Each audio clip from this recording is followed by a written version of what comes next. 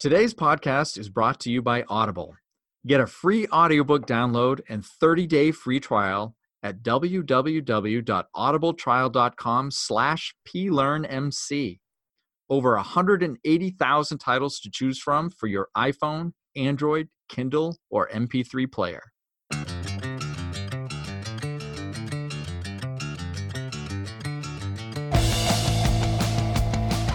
Hello and welcome to Personalized Learning with Matt and Courtney. My name is Matt.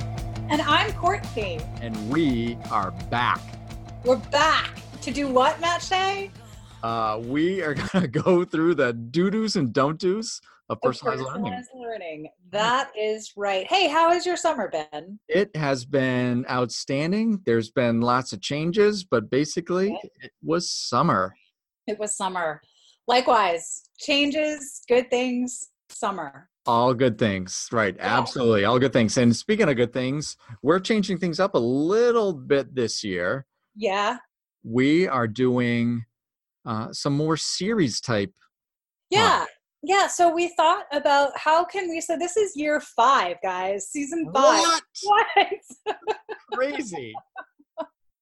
So we were thinking about like, how do we go to the next level with this? What do we need? What needs to be different? How do we grow?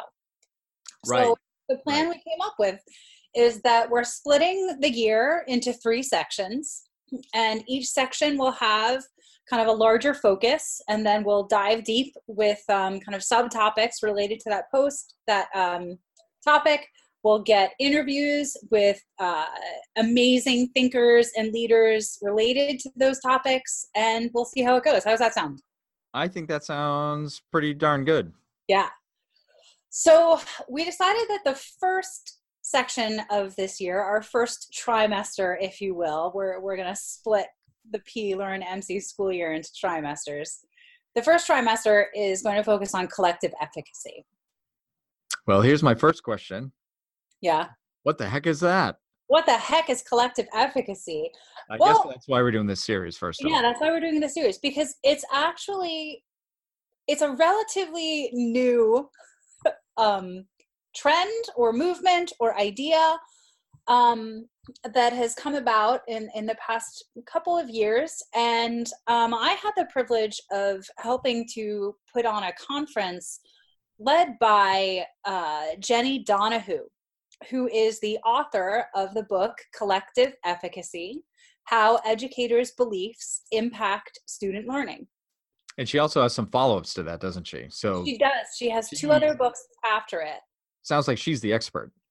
She would be the expert. I'm going to call her the expert. I think that's a good idea.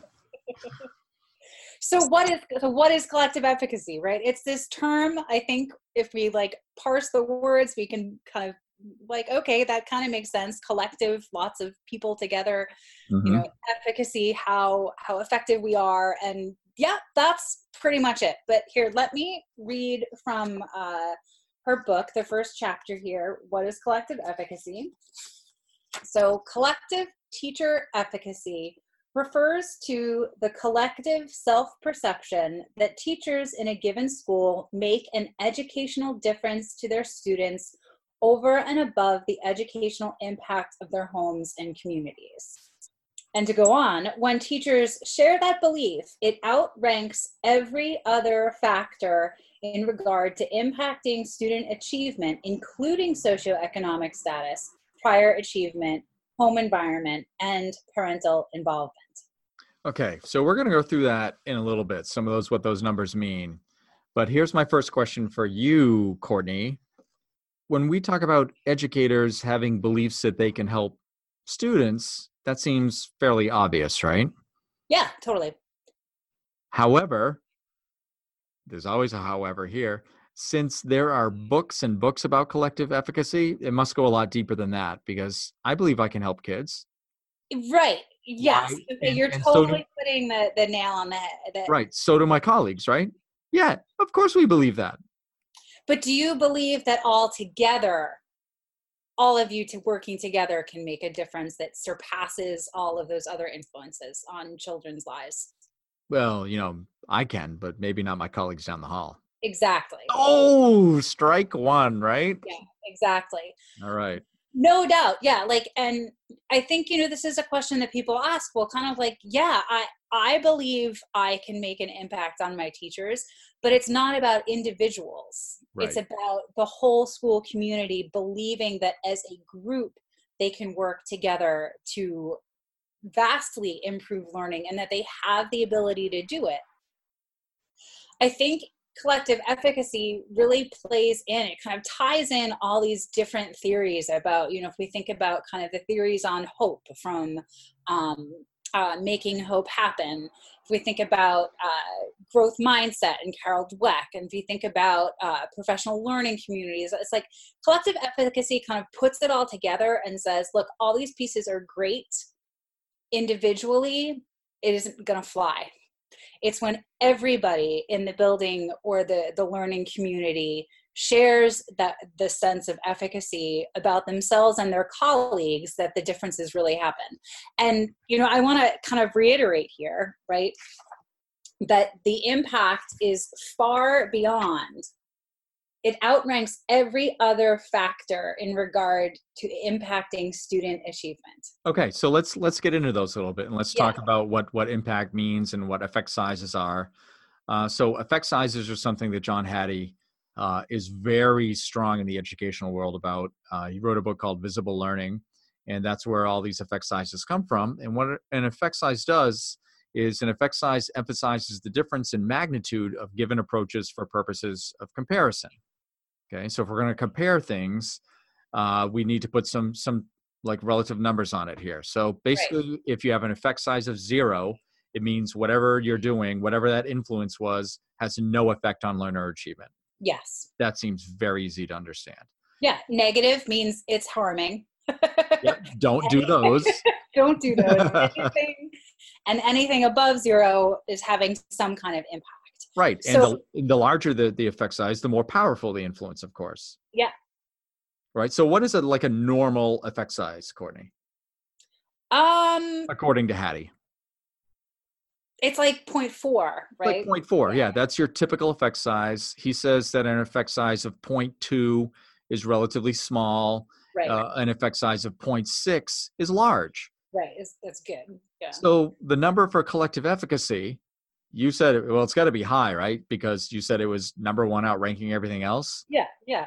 So is it like 0.65, 0.7? That seems like huge. I know it's actually higher than that. So What? yeah, before we reveal the number, so one thing that Jenny does in her conferences, which is such a great thought experiment, she puts up kind of all the common factors. Spoiler alert if you haven't gone to one of Jenny's conferences. Good call. Yeah. So maybe, no, you know what? I'm not going to do it. I'm not taking this thunder away from Jenny. You're right. You're right. Nope. Well, we already gave away the number 1 answer, so we will. We're giving away a lot of answers here. We're giving away a lot, but sorry. It's still a cool process to Yeah. see the eyes go like, oh. So collective efficacy, the effect size, remember we said 0.4 is typical, 0.6 is large. That number is 1.57. That's insane. That's insane. In fact, it's more than 3 times as powerful as socioeconomic status, more than double the effect of prior achievement for a learner, more than triple the effect of home environment and parental involvement, and it's more than 3 times as likely to influence learner achievement as learner motivation and concentration, persistence, and engagement. All the buzzwords. Right? This crushes it. It does crush it. And I also can't help but notice like all those, the socioeconomic status, prior achievement, home and environment, parental involvement, those are all external factors that educators don't have control over. Right. That they often become the scapegoat for when learners aren't achieving. And so that's kind of one of like the pivot points for understanding collective efficacy, is that in environments with high collective efficacy, the teachers don't do that. Right. They don't rely on those external factors as explanations or scapegoats when learners aren't succeeding. Right. Well, I was thinking back to what we talked about at the beginning, was that this doesn't sound that hard, because of course I believe that all kids can learn. Right. And then you start thinking about, well, those kids might not learn as much because, their home environment environment isn't that good, or they're just they're tough learners, they're a little bit behind, and suddenly that all kids can learn is now broken down into, well, most kids can learn, and then it's, well, some kids can learn, and then it's like, well, I don't really know if I have an effect at all, because it seems to be just natural talent, and now Right. you've totally degraded Right. everything. Right. So it's kind of a nice way to think about efficacy in general. Like you can think about self-efficacy, is like, it's kind of, it's your beliefs that end up guiding your actions, right? It's like your filter.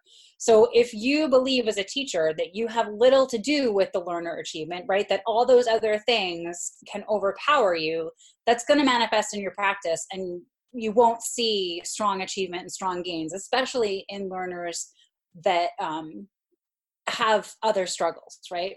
Right. So then the reverse is true. So then collective efficacy is saying, well, if you take the mindset that you do have control over that, over what happens in your space, in your room, and you can control and overcome these influences, these external influences, then it in fact does happen.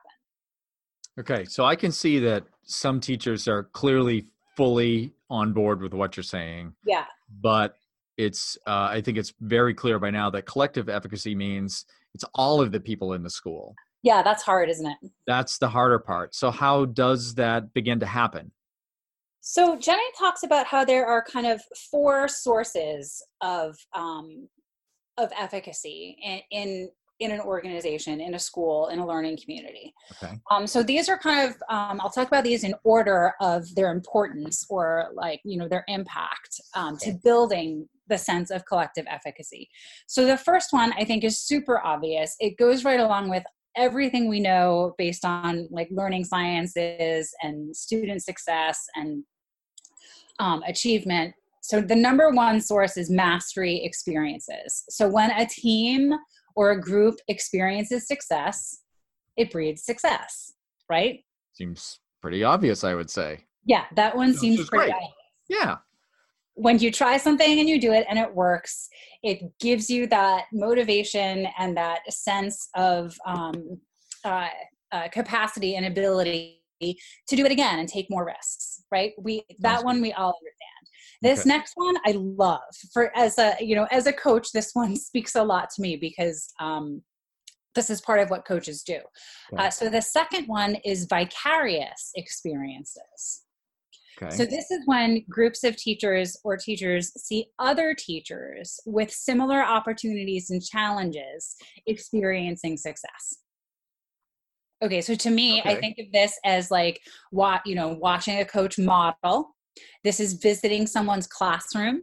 This is going to visit another school and kind of seeing what's going on. And I've seen this happen. And you have too, Matt, when you take people or you go on a school visit with people, like the excitement that comes out of it. Yep. And like the one piece of it that I really think more about now is like the others with similar opportunities and challenges.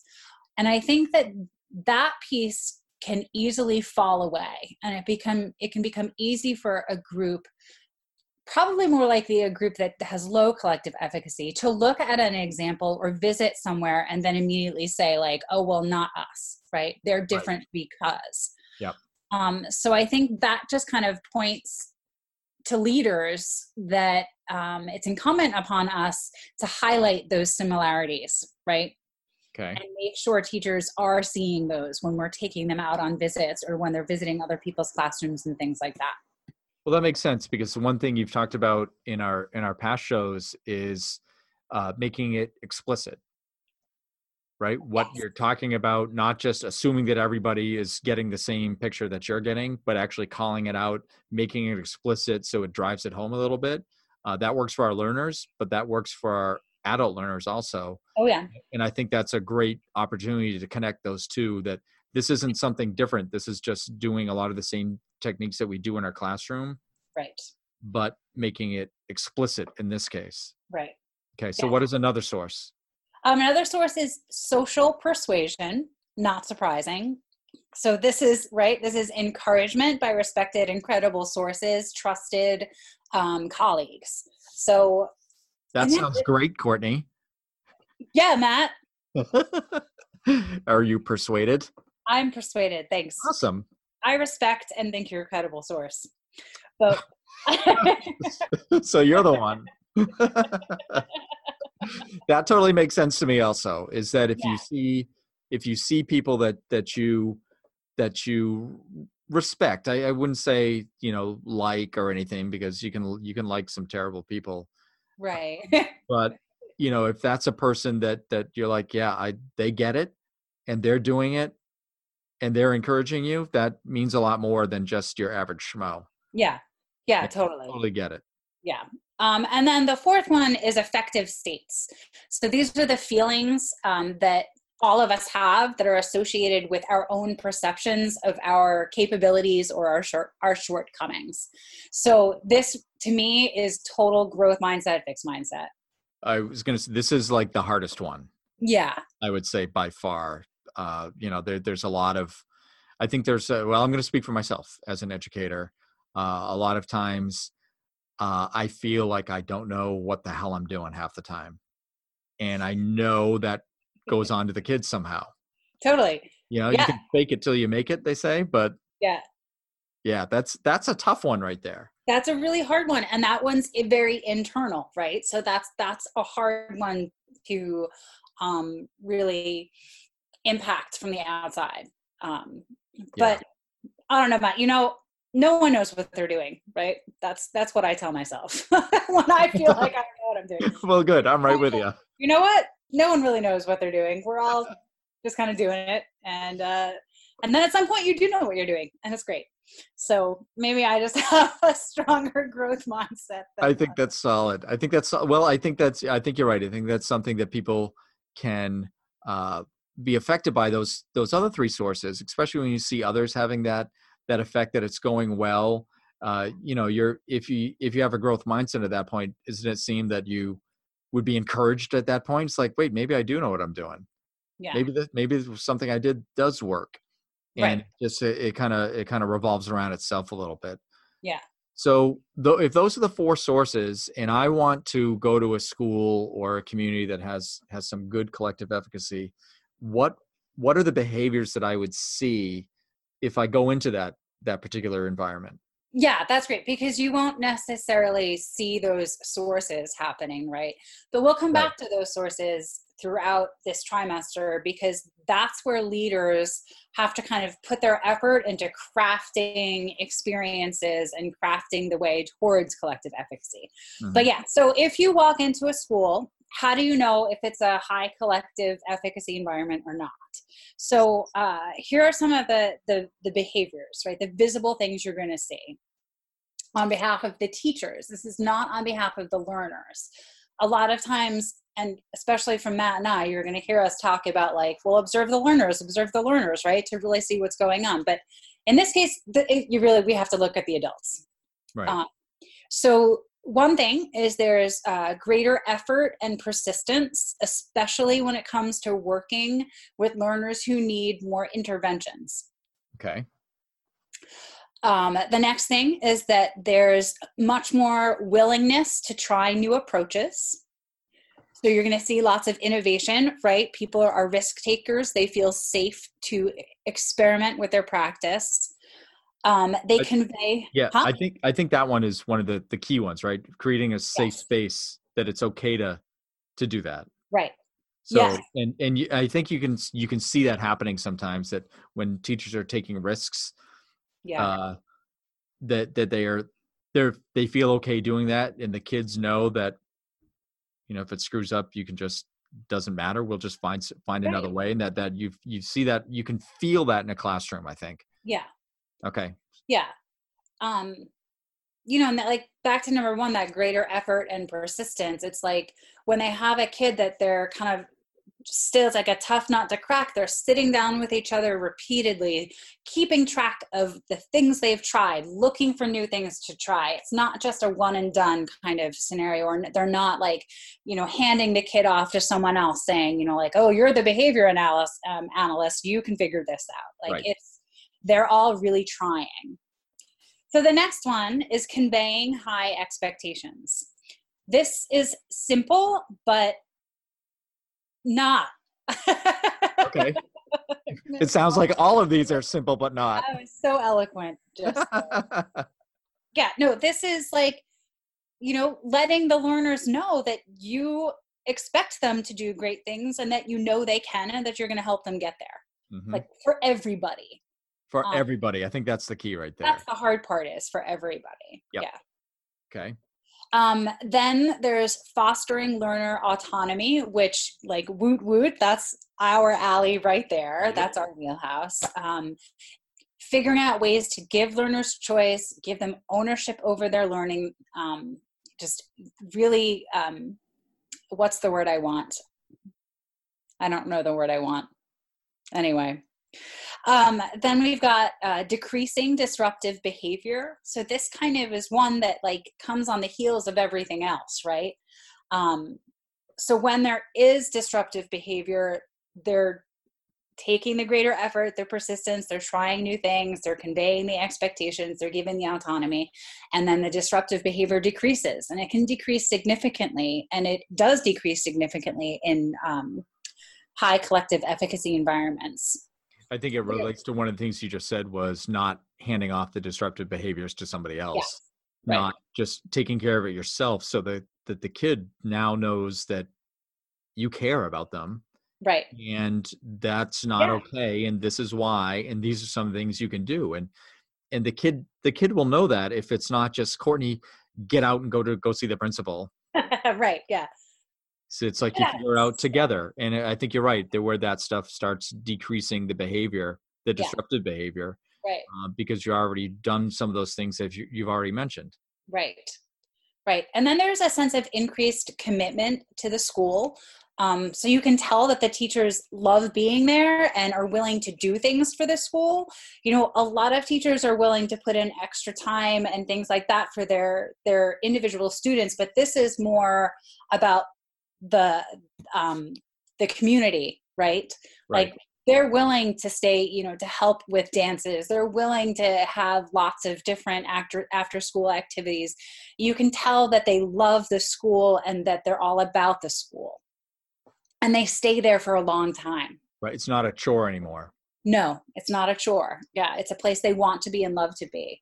And they believe in the school and making it a thriving place. And then the last one, which I think is really interesting, is there's enhanced parental involvement. So this means like to the level of like parents being invited into the curriculum, right? Beyond just volunteers and things like this. But this is really about like partnership. And part of the reason why that happens is because when there's high collective efficacy, they believe in themselves as teachers and they believe in the value of what they're bringing to the school and of the whole school. So there's no threat from parents. That sounds like one of the trickiest ones. Mm. But I can see where if you're seeing that in the school, that parents are involved more than just the surface level stuff, that you have a school that fully believes. Yeah. So there are things that we can do, but before that, Courtney. Yeah. We have an advertiser. I know. It's very exciting. It is so exciting. Oh. For you, the listeners of Personalized Learning with Matt and Courtney, Audible is offering a free audiobook download with a free 30-day trial to give you the opportunity to check out their service. You know what I just read? What? I'm going first here. Sorry. I read a book. What did you just listen to? I just listened to The Outsider by Stephen King, which is a book that came out last year. I could have sworn this book came out like longer ago than that. But I looked it up before I was on this. It came out last year. Awesome. It was a great book. Fantastic book. One of the few Stephen King books that has a really good ending, to be honest. It's narrated by Will Patton, who I love as an actor. So it was fantastic. That was fantastic. Yeah. What about you? So I just finished listening to Dare to Lead by Brené Brown, which is an incredible book.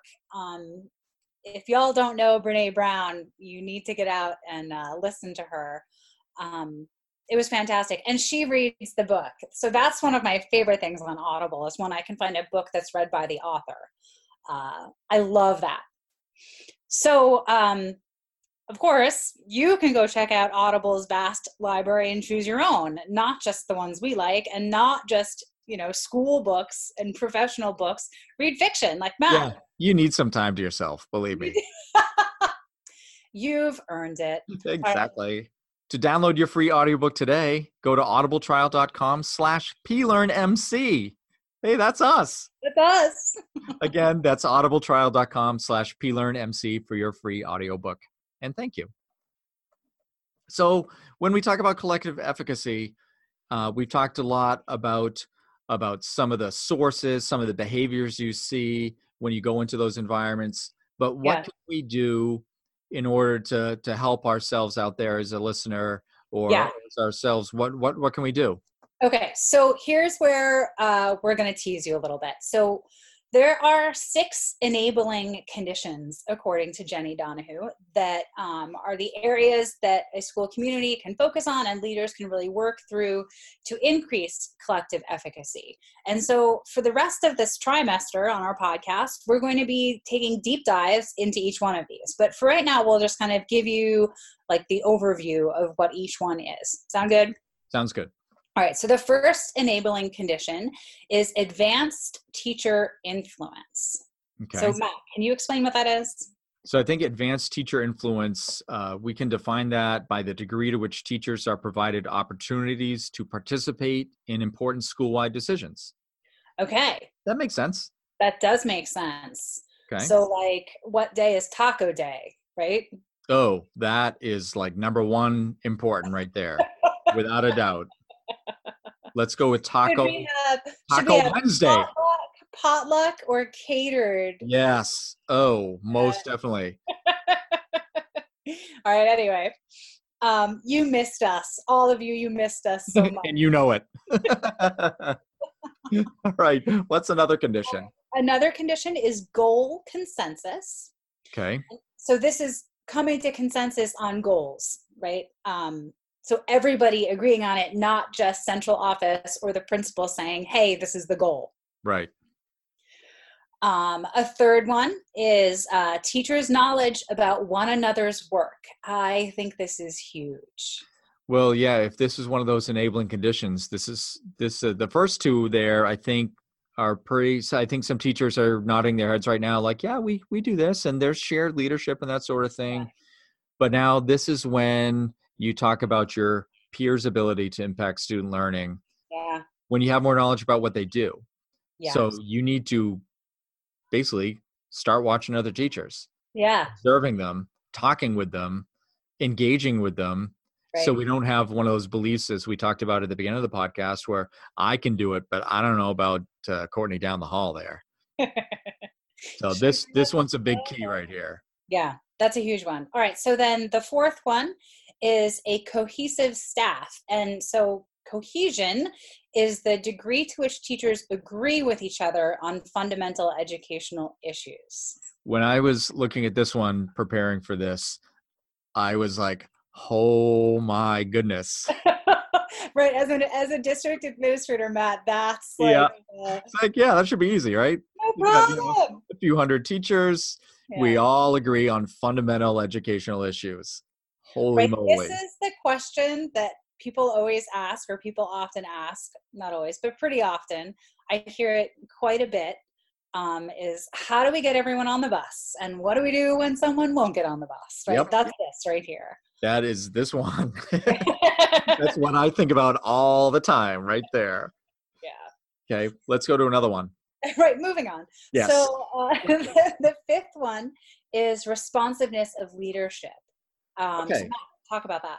All right, so now you're getting the principals and the all the people that are in charge of the school involved here, so they could show concern and respect for their staff.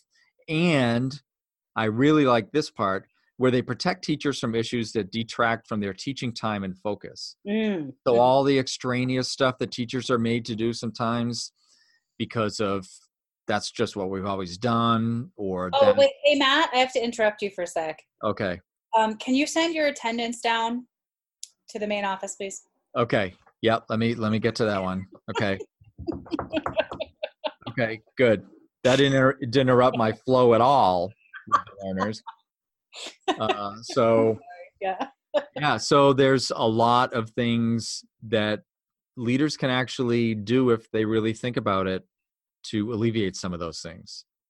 Yeah. And it looks like we have one more condition left. Yeah. The last condition, which this is the only one that really like directly is about the students. Yep. Effective systems of intervention.